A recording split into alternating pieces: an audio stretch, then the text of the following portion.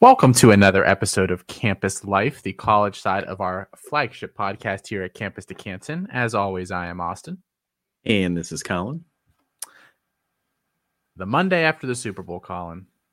It's a low point for all football fans. Officially, no football that counts until the end of August. We've got college football coming up here, some spring practices, some spring games in the next month or so. We're not going to rehash the game last night because I feel like we have to give something to talk about on Thursday when we record Canton Bound. It's very gracious of you. Thank you. So I'll ask you a non-game related question. What do you think of the halftime show? I liked it. I think my biggest problem with it is they had too many performers. Nobody really got to perform their songs. You know what I mean? It was just like little snippets.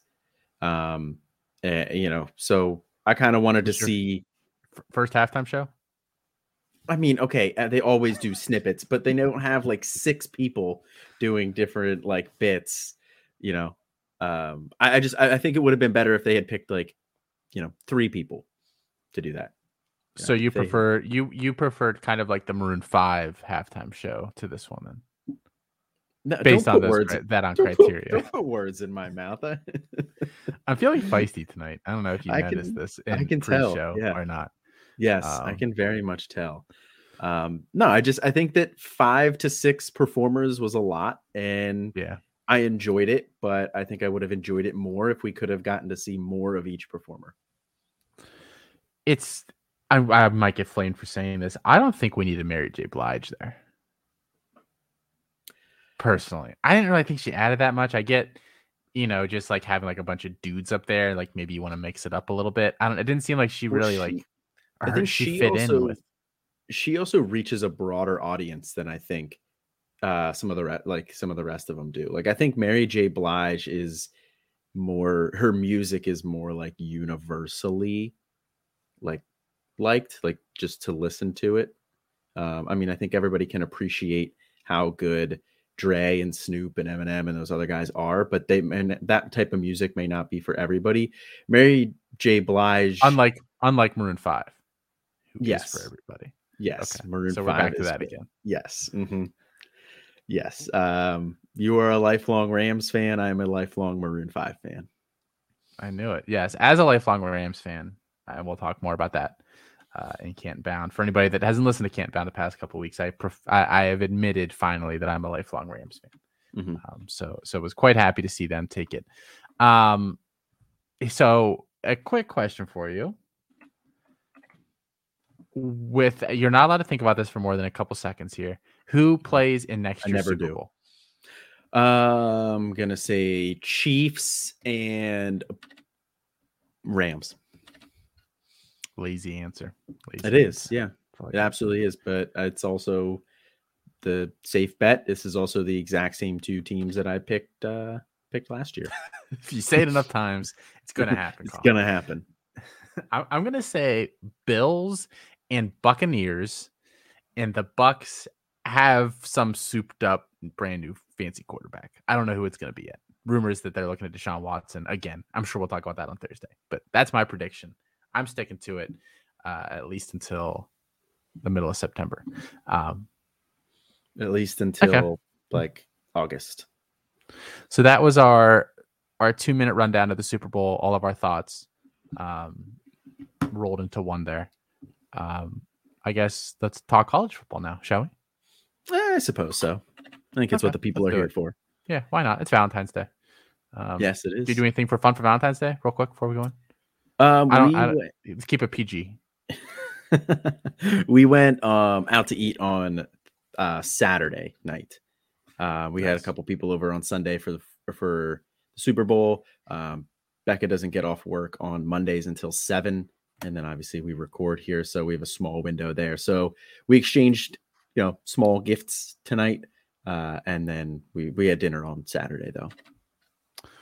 So we don't really do Valentine's Day. We're probably going to go out later this week to a little Italian place we like that you can, BYOB. But we impromptu tried to go out Saturday night. Kelsey and I went to a like brewery with some friends on Saturday and had a couple beers, and then we were like, let's go get sushi. So we went to just like a chain sushi place that's near our apartment. And they told us 15 minutes when we got there to wait, and we were like, oh yeah, like okay, that's fine. We were like severely underdressed because we were not there for Valentine's Day and everybody else was. This place also has hibachi, so like the hibachi places, the tables were bumping. Ooh. We tried to get sushi. We legit probably waited 20 to 30 minutes for a table, which is fine, you know, whatever, Valentine's Day. And then we legit sat at the table for like 45 minutes, and the server never talked to us. Wow. So we left. Oof.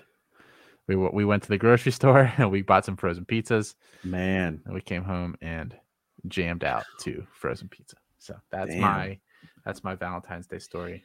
I'm very lucky. Did you ask to speak to the manager? No. And we felt bad. I mean, as someone who's worked in the service industry for many, many years. That's a lie. You've never worked in the service industry. Oh, bite me. Yeah, so we understood it. We felt bad, but it was the first time I've ever just like dipped. I mean, 45 minutes and the server never even came to the table. Yep. And that was even like us going up to the host stand and like being like, hey, nobody's come over yet. So no sushi. I think my wife's still a little upset about it. Maybe, I don't know. Yeah, I would be. I mean, they owe you. You should get comped something at some like with that. You know, she would be all about that free sushi. Yeah. Yeah, absolutely. I mean, you sat there for that long. You invested over an hour of your night and didn't even get served. It was Bush League. All right, Colin. That's enough about that. Let's get into the meat of the podcast here. So this show, guys, is part of the Fantasy Points Media Group, along with a ton of other great podcasts, including the True North Fantasy Podcast, the Play to Win Podcast, Dynasty Happy Hour, the Injury Prone Podcast with Dr. Edwin Porras, Dynasty Vipers, the Smoke Show, Triple Play Fantasy Podcast, and the Fantasy Points Podcast itself. You can follow all of these shows on one place on Twitter at Fantasy Points Live. Or if you'd like, you can check out their weekly Friday drop that recaps the week in the Fantasy Points Media Group. Some news, Colin. This is just an embarrassingly bad news week. I would presume part of it, the Super Bowl is just kind of dominated, and everything related to that. I know on our college fantasy podcast here on the network, Chasing the Natty, that Jared hosts, I was the guest this week, and we had to do a mailbag because there was just nothing to talk about. So we have like some very small items here. They're the most like inconsequential thing ever, but we'll talk about all four of them here real quick, and then we'll talk about maybe some ADP trends that we're seeing. Brock Bowers, shoulder surgery. It sounds like a labrum issue. The shoulder's been bothering him for a while. He's going to be out for spring. The Georgia coaches don't think it's going to be a big deal. Apparently, Nakobe Dean had the same exact thing last offseason. Had surgery around the same time, missed spring, and I think we all know how he played this year. What we doing anything with this news? Filing into the not so worried about it. Yeah, file it into the not so worry about it. You know, something to just maybe keep an eye on. You know, poke around as spring goes on. But you know, there's going to be so much other news that comes out in the spring that this is going to get pretty easily forgotten about. Really not that worried about it. You know, from everything, it sounds like you said, it sounds like a labrum issue. That's not really going to be a long-term issue, or shouldn't be. You know, he should be able to get the surgery if he truly rests through spring, which, given that he was, you know, one of, if not their best playmaker this year, they would be smart to just sit him out for the rest of spring. He already has chemistry with Stetson Bennett. He doesn't really need to go out there and build that up. So just let him rest for, 4 months, working back in as June and July start rolling around. And then I think he'll be fine by fall. The one thing I will say that I think this hurts a little bit is his likely pursuit of weight gain. That's true. I'm interested to see, I think it'll be obviously very difficult for him to do any sort of upper body lifting or anything like that. So might put a damper on that. So I think that is the only interesting question that would come from out of this for me, because I don't have any issues about this, affecting him long term. Even though, obviously, I am a doctor, as I say all the time on the show. I'm actually sitting here recording this in my stethoscope and a white jacket and all of that, clipboard. Yeah. So, yeah. There's like a nice little like one of the tables behind you with like the sheet of paper. Exactly. Just painting a visual for everybody else. I just lay on that sometimes, and that's all the further I'm going to go on that, because I could go a lot further on that. So next up here, so Conference USA, how should we put this, is falling apart completely to the point where it's just embarrassing. There have been some issues with discussions breaking down. A lot of the teams that were in there already had said they were leaving, but I think it was planned more for 2023 than 2022. I don't know exactly what these discussions entail, like, TV money this year on the way out, what they need to pay. I don't know exactly what the negotiations are, but they've broken down apparently. So Marshall, Old Dominion, and Southern Miss all plan on leaving this year. I don't know how many of the statements that I read were specific about scheduling for the year. I know, which one was it? I think it was ODU's that said like they were just going to, like, they're going to be an independent this year. I'm pretty sure. I don't think they're going to switch over to wherever they were going. TBD on some of these other ones. This is an interesting story. I don't know if there's any fantasy impact here, really. I mean, maybe there's some schedule shuffling. So if you've got, you're already starting to pick out like your best ball drafts, maybe you're pumping the brakes on that till that kind of gets settled out. Yeah, I think that's fair. It's overall, it's nothing that's going to impact things too much outside of, like you said, some schedule shuffling around here. With Grant Wells leaving Marshall, really the only guy that we were interested there is Rasheen Ali. ODU, we like the tight end, Zach Kuntz, former Penn State player, but really that's the only piece there that you're interested in at all. Southern Miss doesn't really have anybody you're interested in. Sorry, Frank Gore Jr. So that's quarterback Frank Gore Jr. to you. Good point. As the person who broke down Conference USA for our conference previews last year, there's not a lot going on there. So, and guys have left since then. So it's pretty barren. It's a short article for you though, huh? I mean, my articles are never short. You know me. I'm very long-winded, even in my writing. Yes, we're working on it. We're working on it, as the kids say. I'm perfect, but unfortunately not everybody else can be. So I'm helping everybody else with all of their flaws. I'm a nice guy. A lot of unsolicited editing advice. My wife really likes it. Flowed through the chat as we put some things together. Which, by the way, we've kind of been talking about. We have this big project. We announced it to the Discord today. We did, and we will be announcing it to the world tomorrow, aka probably when you're listening to this. If not, as you're listening shortly after. That's all I can say. So check Twitter. That. Yeah. Check Twitter. Yeah. I know I really like to just like drop news on the show here. But we're not going to do it this week. We're not going to do it. The other guys will probably kill us. So yeah. Okay.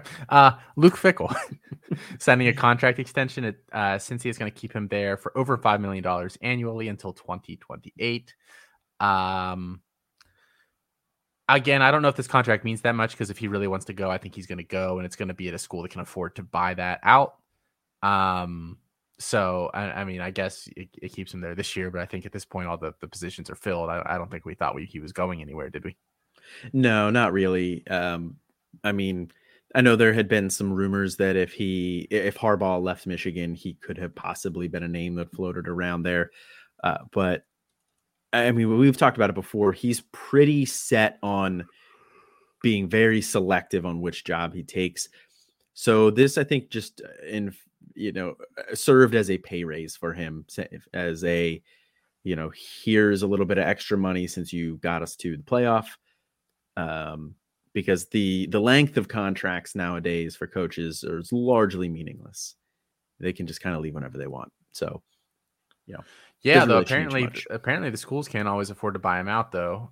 See Harson Bryan down at Auburn.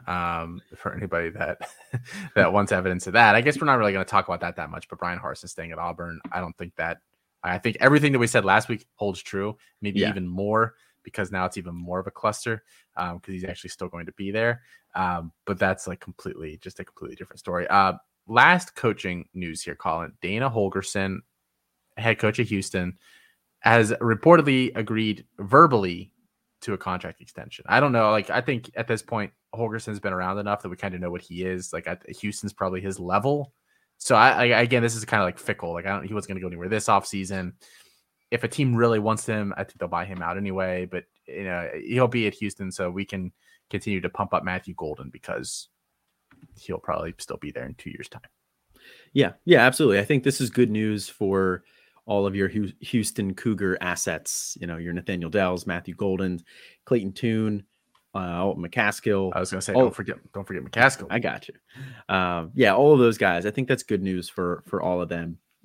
It'll be very interesting to keep an eye on who is going to be the heir to Clayton Tune, because Dana Holgorsen traditionally puts out some fantasy relevant assets. It feels like it'll be a transfer, right? I feel like what's this kid Morris who's at TCU? Chandler Morris. When he inevitably doesn't win that job, like Houston feels like the kind of place that he would go. You don't think he wins that job? No. Even though he has a rapport with Garrett Riley, who's the new OC there. No, Garrett Riley I don't think he wins that job. Oklahoma recruited Chandler Morris there. You can keep saying things to me, and no, I don't think that he's going to be the guy there. No, I don't think that actually. You big Max Duggan stan? I've been Max Duggan's biggest. No, I'm not a big Max Duggan fan. People thought I was. So last offseason, people were tweeting out like, who's the next Joe Burrow? And people were tweeting out names that just were obviously not the next Joe Burrow has to be a guy that is like, has been in college for like 3 years, like has like done nothing. And then one day just wakes up and is like, I'm going to play football like well today. And they do that. And so I was like, it's going to be somebody like Max Duggan or something. And everyone was like, oh, like, I was like, notice my phrasing, somebody like Max Duggan or something. This was not a you heard it here first. By Max Duggan tweet. Max Duggan is the next Joe Burrow. Well, the other name Super Bowl bound in 2 years. The other name I put was Tanner Mordecai. So I batted 500 on that, even though Tanner Mordecai is clearly not Joe Burrow. Like he had was statistically relevant last year in terms of college fantasy football. Statistically relevant's a little harsh. He was very good. Yeah. Last year, if only there was somebody who had been pumping him up all off season.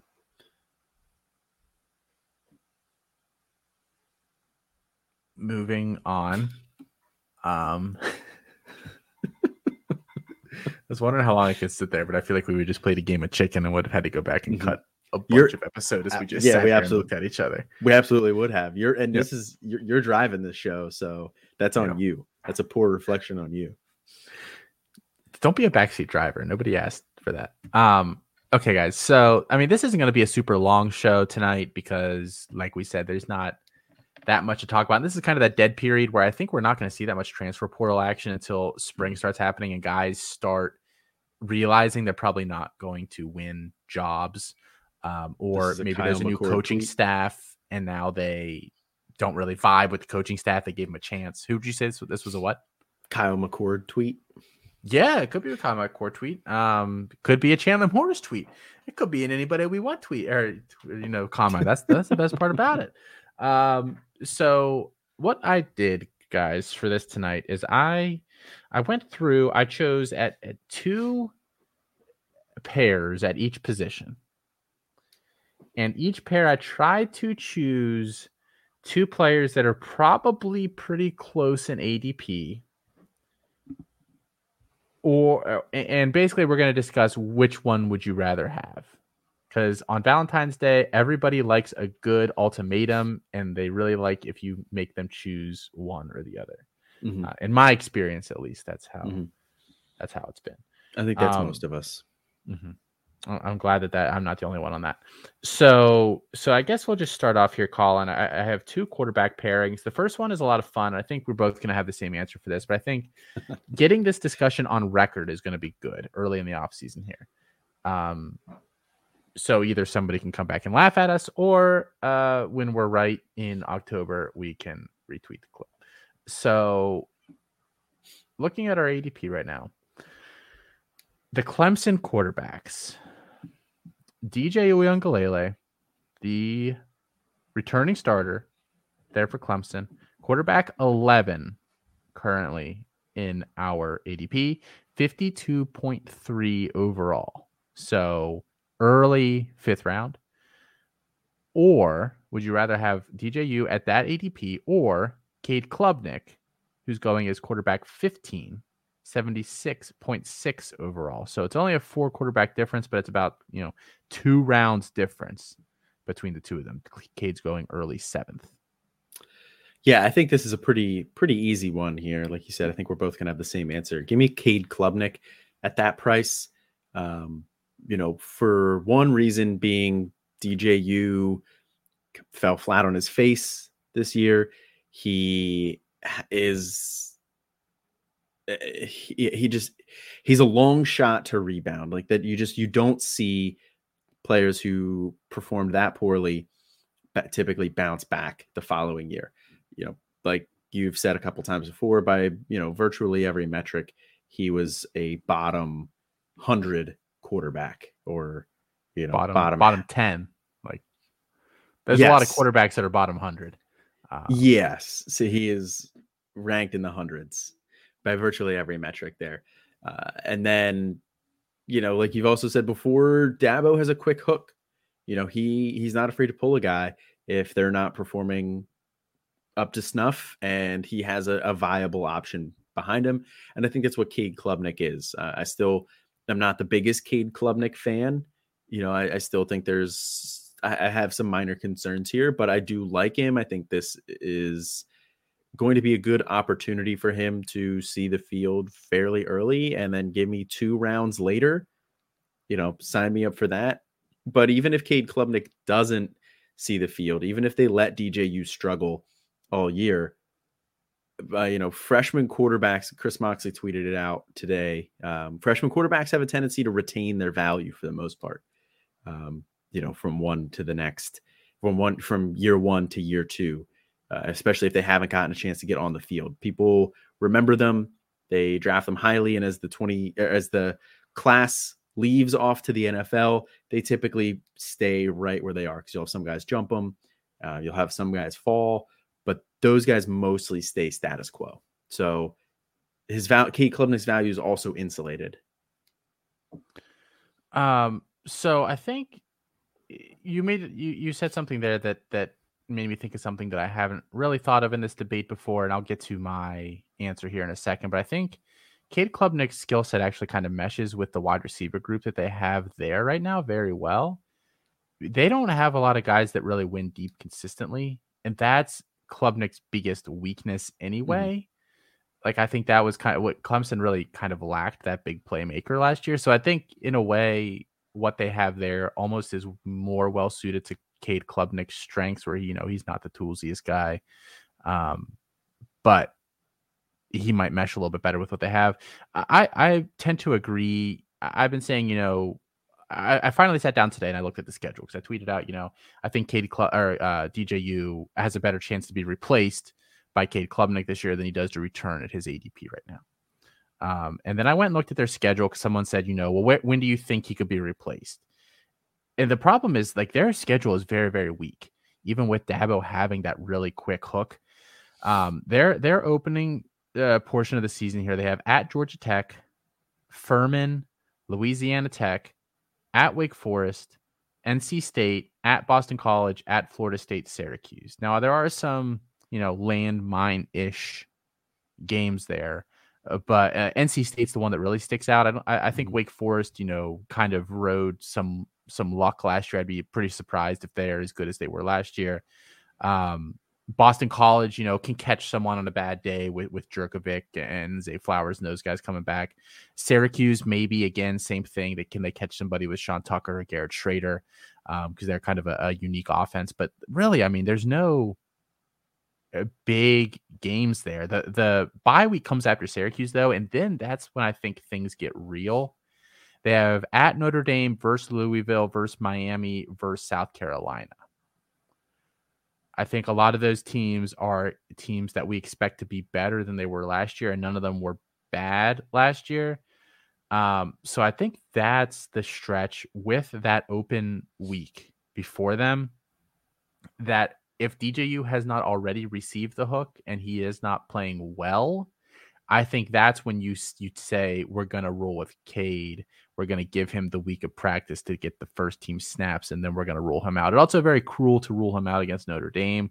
So that's I think that there's some moving parts here, but that's so week 8 is what I've been saying. And it turned out when I looked at the schedule, week 8 probably works out just because of the nature of their schedule and not because I'm a genius as I've been saying this. Yeah, I think, like you said, the one landmine early on in the schedule, the biggest one, it would be NC State. Bill Connolly's S&P returning production. I believe they were 15th. They return a lot of guys from last year's team who performed pretty well. So I think if there's any early trip up, it could be that one. So maybe they get a trip up there, and then, they kind of coast through a couple of those other softer matchups, but don't really blow anybody away. And then, I could see a hook coming in, in that bye week stretch right before they hit the tough part of their schedule. So I think that's a very reasonable spot to project Cade Klubnik take over at the starter. And the thing about it is, and again, I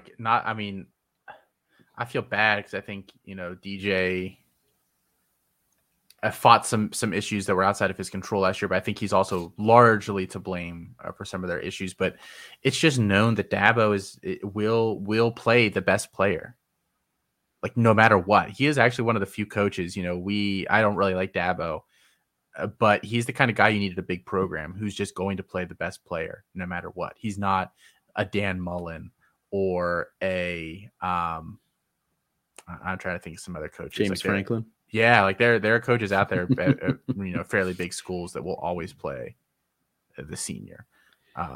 So kudos to him for doing that, and he did it with Kelly Bryant. I went and looked. DJ's season last year was worse than the season Kelly Bryant had when he got hooked. So, right, but I also think Trevor Lawrence is better than Cade Klubnik. Probably, but I mean, let's presume after a couple games that they've already lost one or two. I mean, the season's over. They pulled DJ against Pitt last year for Tyson Fomachan, who is not a very good quarterback. Like, I think Cade Klubnik's a lot better than him. So if there's a game where he's just flat and Cade comes in and has a drive or two, like I think that's all Dabo needs. And I don't think he'll go back. Like usually when he makes that decision, like he's seen enough that he says, if we're going to take some lumps, we'll take them with the new guy. It's not necessarily an indictment of DJ, and I don't even like DJ anymore. It's just a simple knowing that coach and knowing what he does. Like I think it's so difficult to see massive bounce back from DJU, like massive. He was in an EPA per play basis. I believe it was the 6th or 7th worst quarterback in all of FBS last year, guys. Like the players that were around him are players that you would laugh. Like you would not ever be interested in having this player on a C2C roster or even starting for your favorite college team. And I think we're a trip, we've got this, draft capital, high school into college draft capital in our heads that maybe we should ignore and let this player slide. I'm going to be on this all offseason, I think he's just the most egregiously bad value in our ADP currently.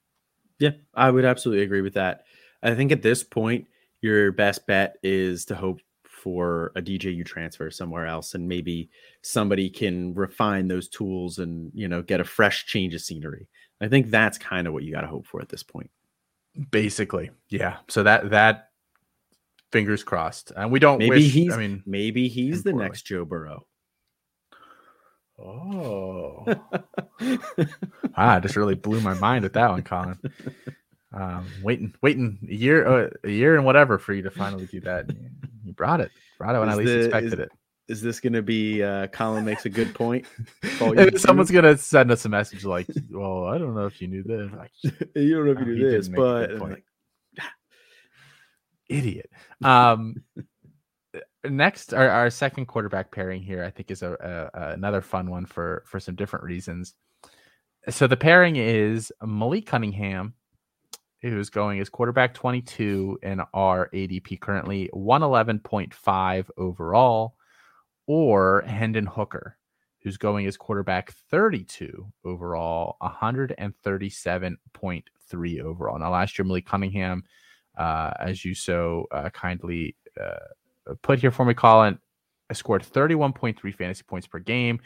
Chris Moxley is keen to point out that there's probably some touchdown regression coming on his behalf. Hendon Hooker, 24.8 fantasy points per game, and of course took that job a couple games into the season. So which guy would you rather have here, Colin? See, this one is a really, really interesting one, because if you just said straight up, I would probably still take Malik Cunningham, even with the expected touchdown regression coming, because I don't know how much of an NFL prospect I think either of them are. I would probably lean towards Hooker over Cunningham in terms of the NFL side of things. So that's a check for Hendon Hooker, but then also being able to get Hooker 26 spots later, over 2 rounds later, I think that makes me lean Hendon Hooker because that 24.8 fantasy points per game, it is skewed a little bit. Like you said, he didn't take over until later in the season.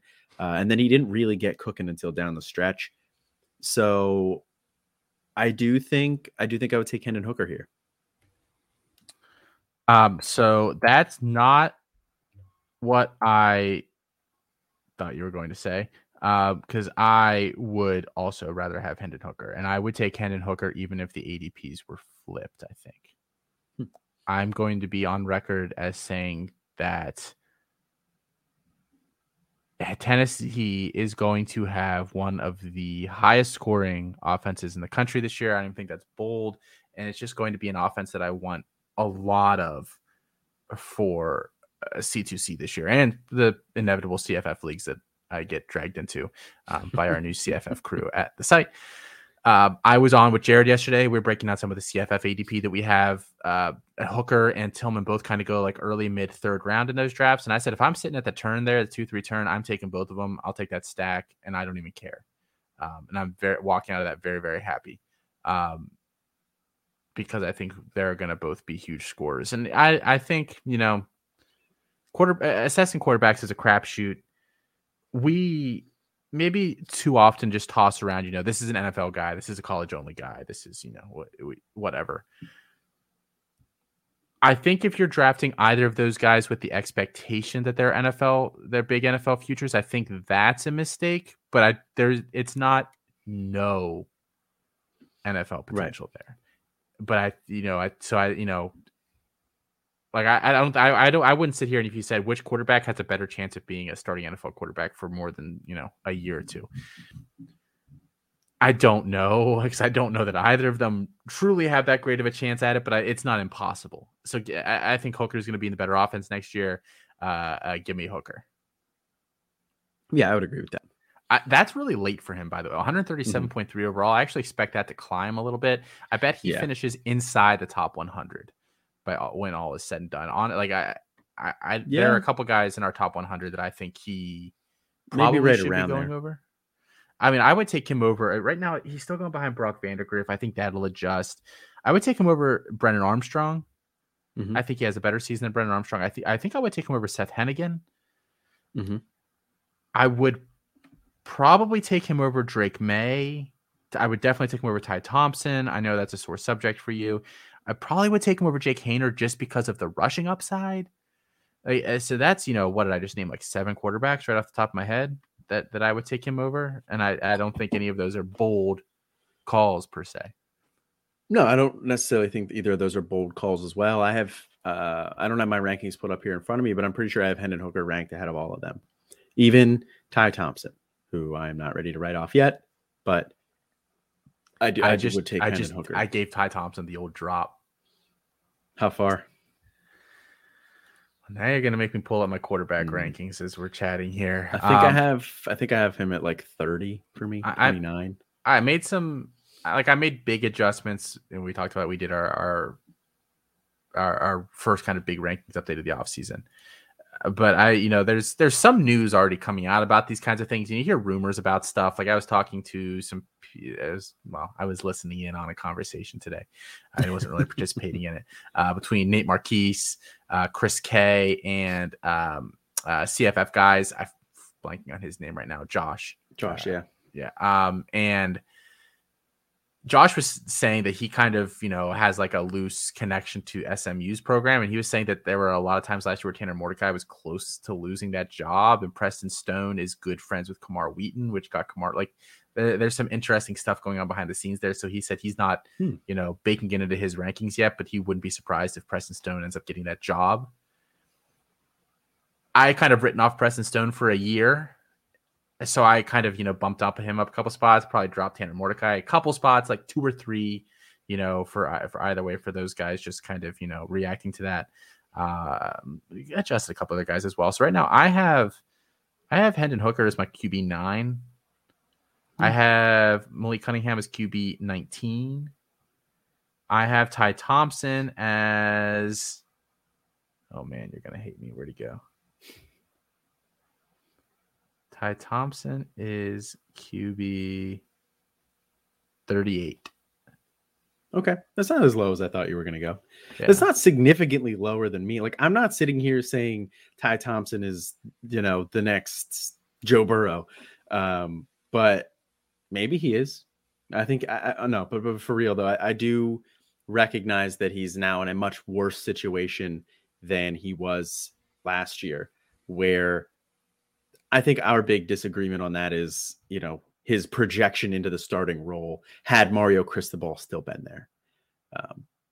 That's my big disagreement there with you. But I fully acknowledge that, he is in a much worse situation now. And maybe he's one of the guys who enters the portal in the spring, when he doesn't really like where he's standing with the new coaching staff.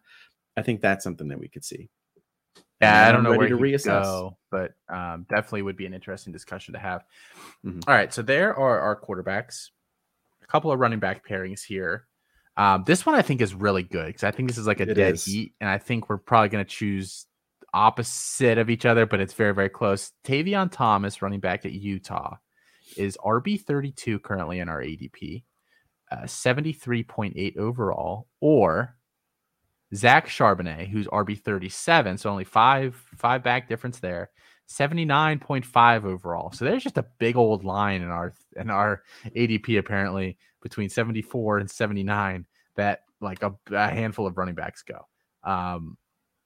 So last year Tavion Thomas 18.2 fantasy points per game, Zach Charbonnet 18.8. Charbonnet gets that backfield probably to himself. Thomas obviously came on late down the stretch. Utah as a whole came on late down the stretch there. Which guy do you prefer here, Colin, at basically identical ADP?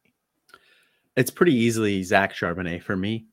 I think that he had a nice year last year at UCLA. I think he's going to repeat that performance from last year. He averaged 18.8 fantasy points per game. I think that's actually even a little bit low. I think we could even see that rise up a little bit, over, right around maybe the 20 mark, maybe right around like the 20 fantasy points per game. Tavion Thomas, not very far behind him at 18.2. I think that's another guy who could also rise in that realm as well. But so that they are very close, but in terms of college production, but I do think I see more NFL future in Zach Charbonnet than I do Tavion Thomas. Charbonnet did it for early in his career at Michigan, then had a down year the sophomore year. And I don't really mind for running backs returning that much. It's not quite the death knell that it is for wide receivers. So it's fairly comfortably Charbonnet here for me, but that doesn't mean I don't like Tavion Thomas. I have Tavion Thomas as my RB 23 right now. I updated those a couple days ago. I have Zach Charbonnet at 10. Don't love that spot. Wow, He's that's probably high. going to fall for me once I figure out some things in the spring. But the reason he's at 10 is just kind of because once I took out the class of 2022, that's kind of like where he was. And I moved some guys up that I like a lot, and I've had some guys fall. So he didn't really move too much out of that spot. I think he will fall a couple spots, because I don't think I would take him as the RB10. So I have, and I didn't include him in here because he goes a little bit later, but I have Tavion Thomas 21 in my rankings, Zach Charbonnet 22, and Lou Nichols 23. Mm-hmm. And I think, trying to project which one of those guys ends up scoring the most this year, I think, Lou Nichols probably takes a bit of a step back this year, a little bit. Mm-hmm. Tavion Thomas, can he continue to score touchdowns at the rate he was scoring last year? I think is going to be the big one. Charbonnet obviously is the one that like the situation gets better, quote unquote, mm-hmm. for him compared to the other two.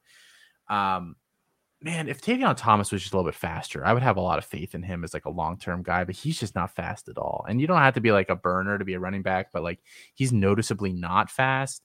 He's a great college running back. Probably I would have a really hard time seeing him go before like the 6th round in the pros. Like Benny Snell is like best case. Like he probably moves laterally a little better than Benny Snell, but like as an athlete, he's not great. So I mean, just like I said, 21, 22 in my rankings, I guess nominally give me Tavion Thomas. But I think it's pretty close, but I think Thomas does outscore him this year by 20 to 30 points. And that's the difference. Cause I'm a little lower on Zach Charbonnet than you are when it comes to his pro potential. Mm-hmm. So that's with those two things in mind, give me Tavion, but like I think that's a really fair tier for them actually. Like in the 60s, 70s in these drafts, that feels pretty good. Trying to balance the upside long term of both of them. Yeah, I completely agree. Man, I'm looking at my rankings right now. I have DeMarcus Bowman too high too. I gotta go dropped him like 20 spots. Yeah, I gotta go through here and update these tonight, because there's just some. Once you took out the 2022 class, like some guys rose up that probably shouldn't have. Mm-hmm. So I'll have to do some work on this, but I don't see Zach Charbonnet falling outside my top 20 running backs. So I think he will stay ahead of Tavion Thomas for me. Okay. Second running back pairing here, Colin. This is a fun one. I don't know why I chose this one, but I think it's a good discussion. Because I think, as I'm looking at this, George Pettaway might be my favorite running back value right now, or at least very close to it. So George Pettaway, for those that don't know, is a freshman running back who's going to be going into UNC this year. He is, I believe, a top 10 consensus back for us at C2C in the class. 5'11", 190-ish. He is the Michael Carter, if we're thinking about kind of how UNC running backs have been lately. He probably will take that role because they have a lot of Javonte Williamses stylistically on the team and no Michael Carter. So it figures that he can probably get some playing time there early. He's going as RB 86 right now for us, which I think, again, with these freshmen that retain their value, that's probably too low for him. 179.8 overall. So you can have George Pettaway there, or Carson Steele, running back at Ball State. He's RB 90 in our ADP so far, 188.7 overall. So, a 10-point gap, more or less, basically a round difference between the two.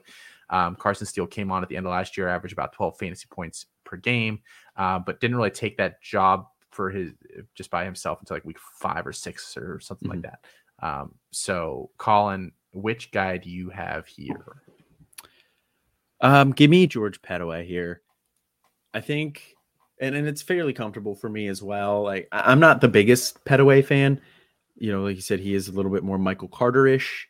I don't necessarily know what his long-term NFL ceiling it looks like. But I think it's better than Carson Steele's, and George Pettaway maybe doesn't produce this year at all, because it is kind of a logjam at running back there. But the production that I'm going to get from Carson Steele, and I do like Carson Steele. I think he's going to be a good CFF producer, but the production I can get from him, I can find later too. I could get a Penny Boone. I could get a Cam Wiley. I could get somebody like that that's going to go a little bit later, and just get the same amount of production or better potentially. So I don't. Yeah, it's pretty comfortable there for me. Pretty easily pet away. So I agree, obviously, but I think for a lot of the same reasons that you just said, to give the flip side of the argument for the people, Ball State has generally relied on Justin Hall and to a lesser extent Yo'Hines Tyler over the past couple of years. Hall is gone. To my knowledge, Yo'Hines Tyler is back. To my knowledge, I have zero idea what's going to replace him if they're both gone. But I think that offense will focus a little more on the run going into next year. Last year they ran the ball about 35 times a game, so not like pretty middle of the pack in terms of rushing volume goes. And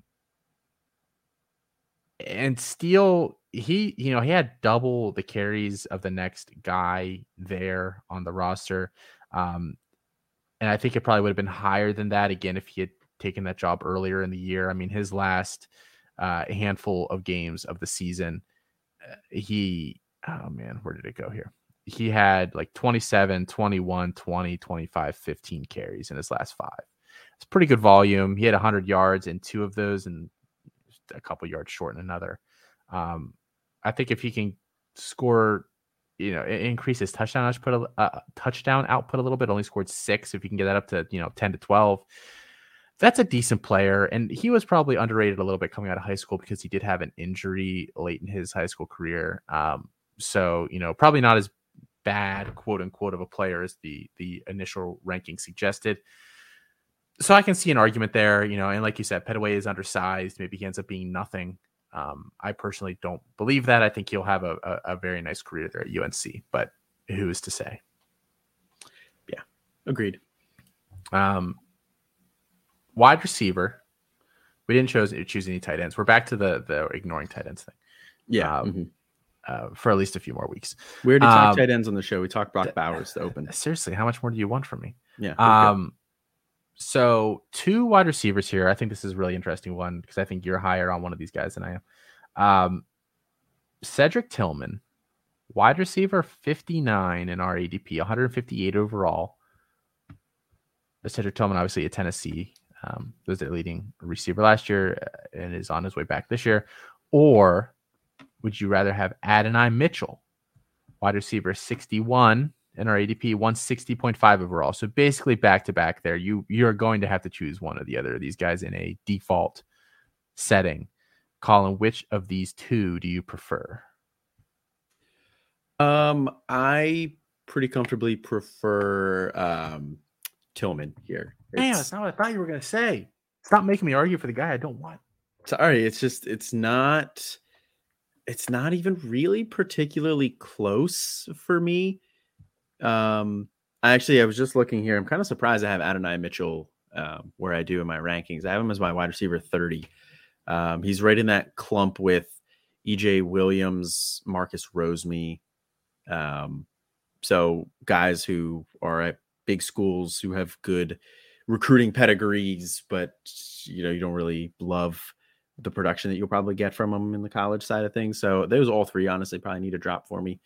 Like I said, I need to do some work on my rankings here, but I mean, Cedric Tillman I have as my wide receiver 22. I think he has an outside shot to be the wide receiver 1 in fantasy this year, but more realistically, I still see him as a top 10 fantasy wide receiver on the college side. I think that's going to help him get drafted in the NFL. Probably still a day 3 guy. I don't think I see him getting day 2 draft capital, but he'll be on an NFL roster. So maybe something happens there, but it's really the CFF production. And like we just saw with Georgia this year, their wide receivers just don't really put up big fantasy numbers. even when it was really the George Pickens show, he really wasn't putting up that many that great of statistics. I think Adonai Mitchell probably is the wide receiver 1 or 2 there at least, but I don't know the production that's going to lead to. So yeah, give me Tillman, especially given that they're this close in ADP. But I really think Tillman's ADP is going to climb. I did too. Probably another 3 rounds, maybe 4. I think he gets inside 120, close to 100 overall. Depends how many drafts I do. Because I will definitely raise that up. So Adonai Mitchell had a lower weighted dominator than I thought he did last year as a true freshman. He was only 11% basically. Cedric Tillman was not close to any sort of breakout by virtually any meaningful production statistic until year 4 last year, where he hit 33% weighted dominator, was close on yards per team pass attempt as well. So Tillman is literally a 1-year buy, and I think I would still rather have him. Not that I'm low per se on Adonai Mitchell. I just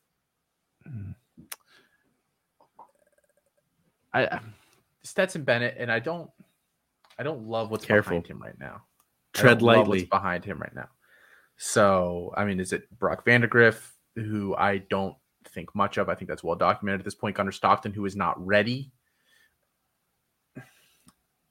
I don't know. But I think I would rather have Tillman in that range as well. Yeah, pretty easily in that range. Very different archetype. You as a Devy, if you're a heavy Devy drafter throughout much of a draft, then you probably would rather have Adonai. But I would still advise take Cedric Tillman, even if there's probably no NFL future there. Right. Well, like I said, I do think he's going to get drafted. I think it'll be day 3, but I think given the year that he's going to put up, and he's a bigger guy, so I think he'll get drafted on an NFL roster. I don't think he'll ever do anything, but he'll be there.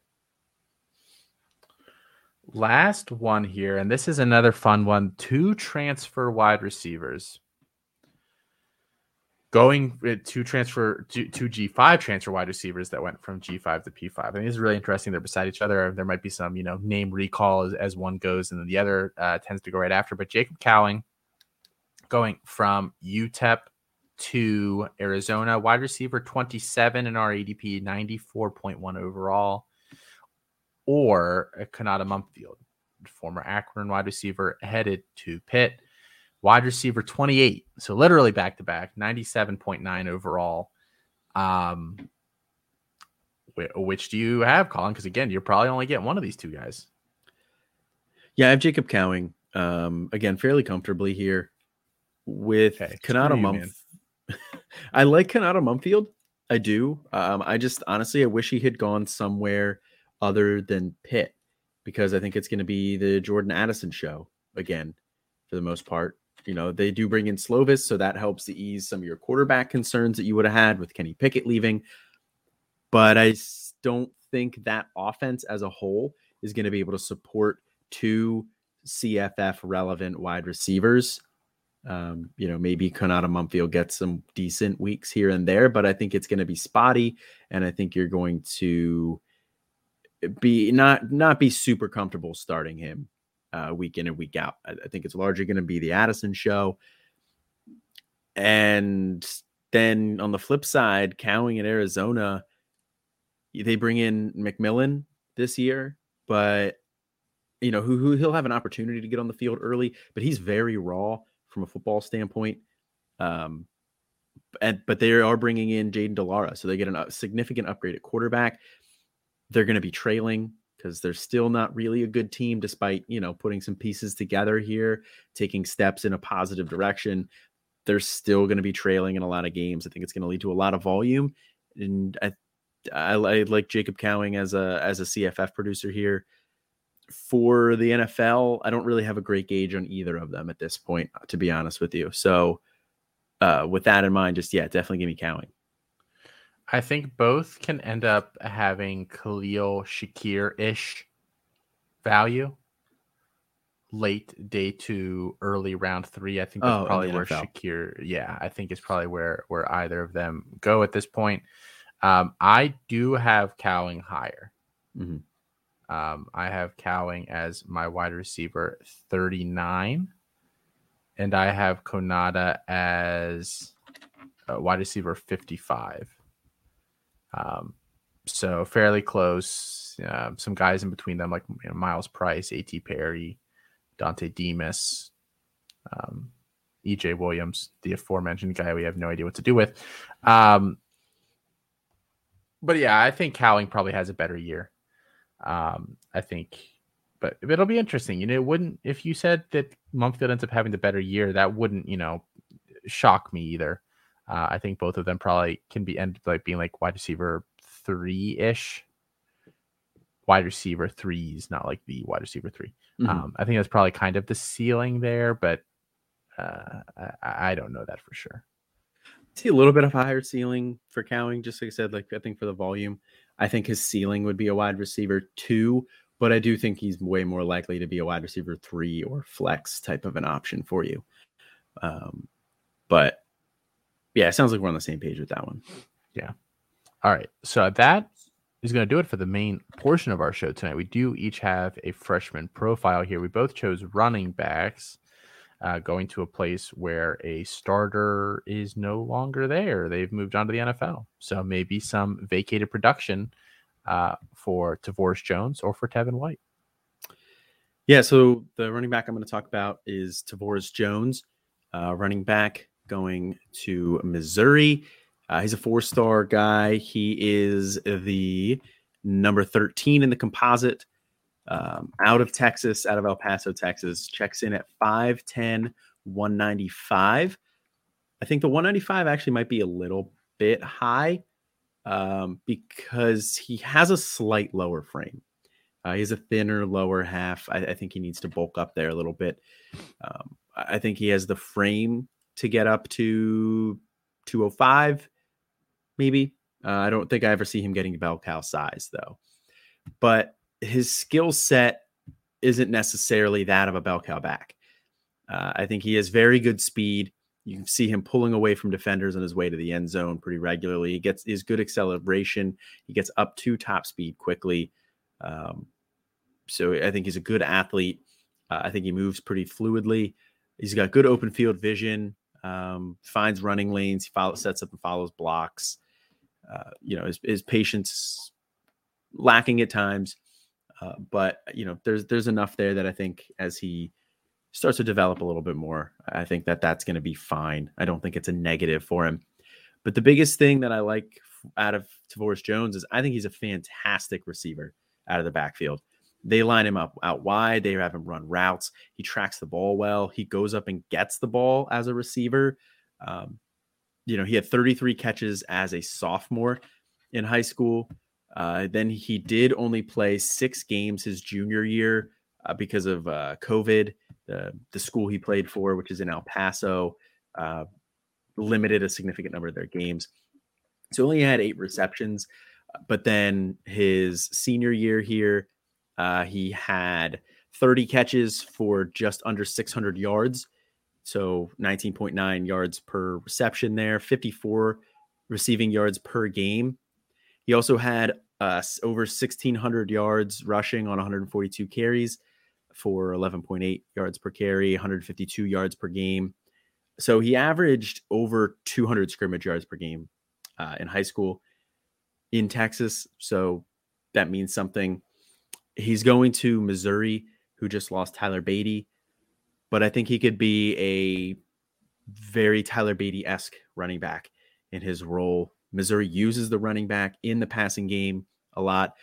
So I think he has a pretty easy path to CFF relevance. Maybe he doesn't get that this year.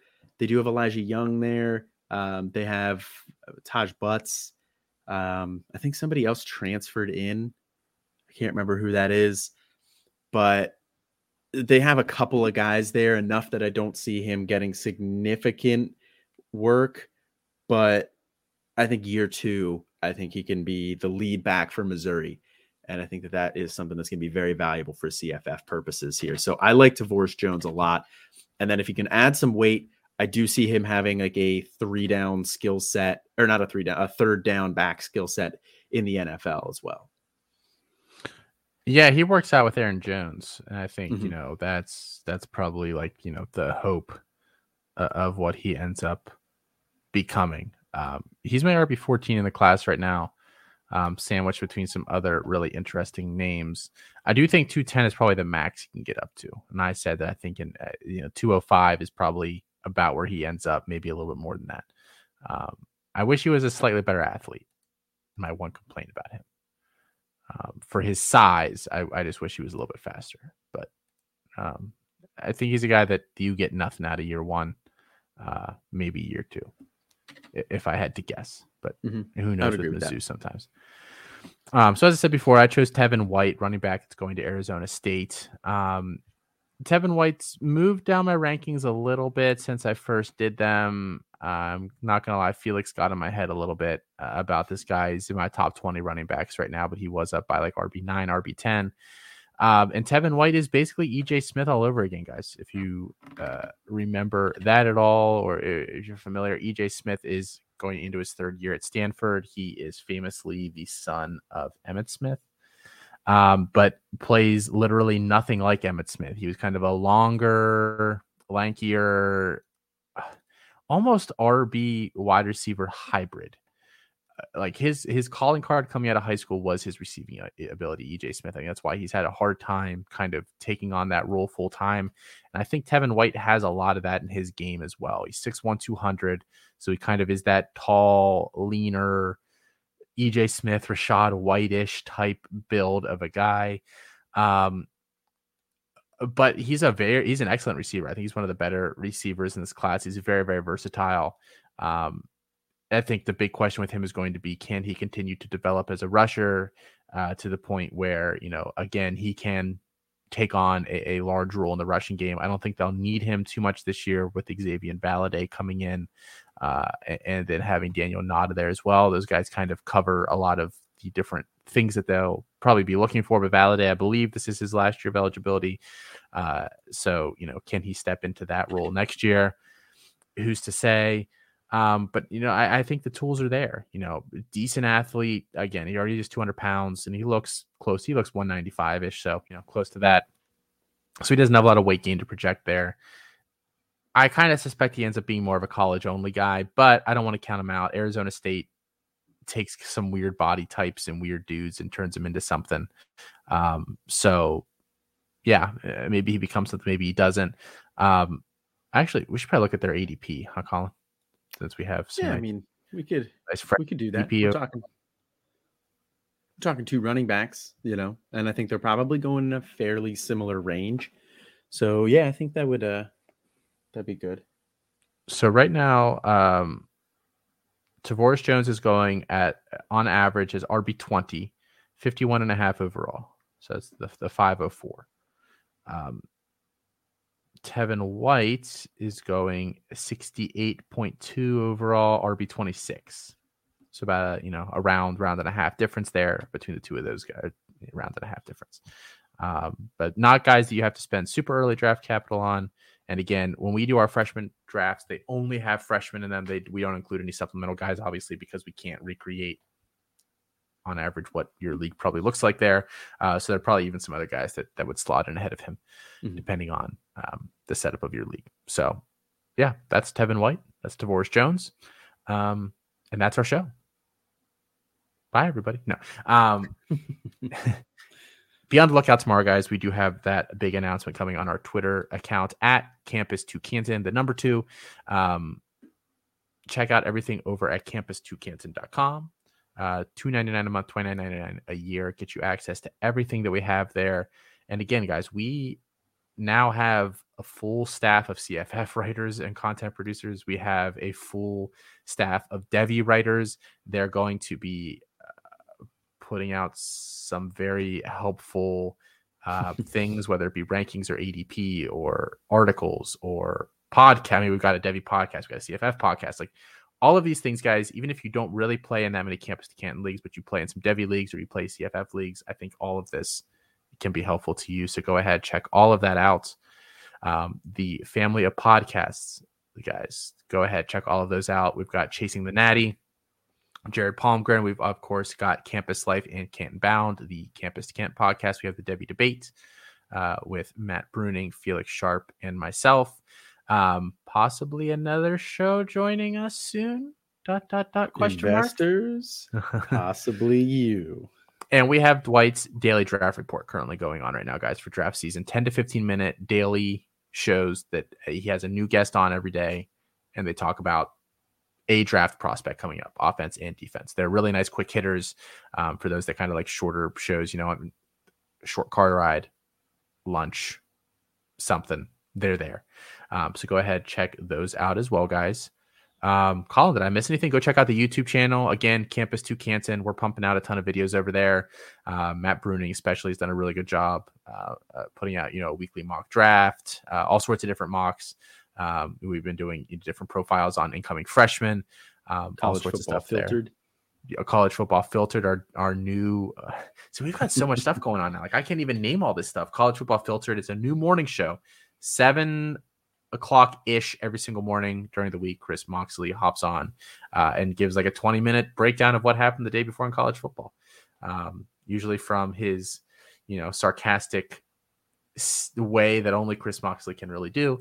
So go ahead. Yeah, check that out. I mean, it's just so much stuff, guys. It really. I mean, for $2.99, like, I'm sorry, but I've seen Patreons that charge like $20 for like half of what we give you. So seriously, like, go check all of it out. Until next time, though, guys, I'm Austin. And I'm Colin. Have a good one.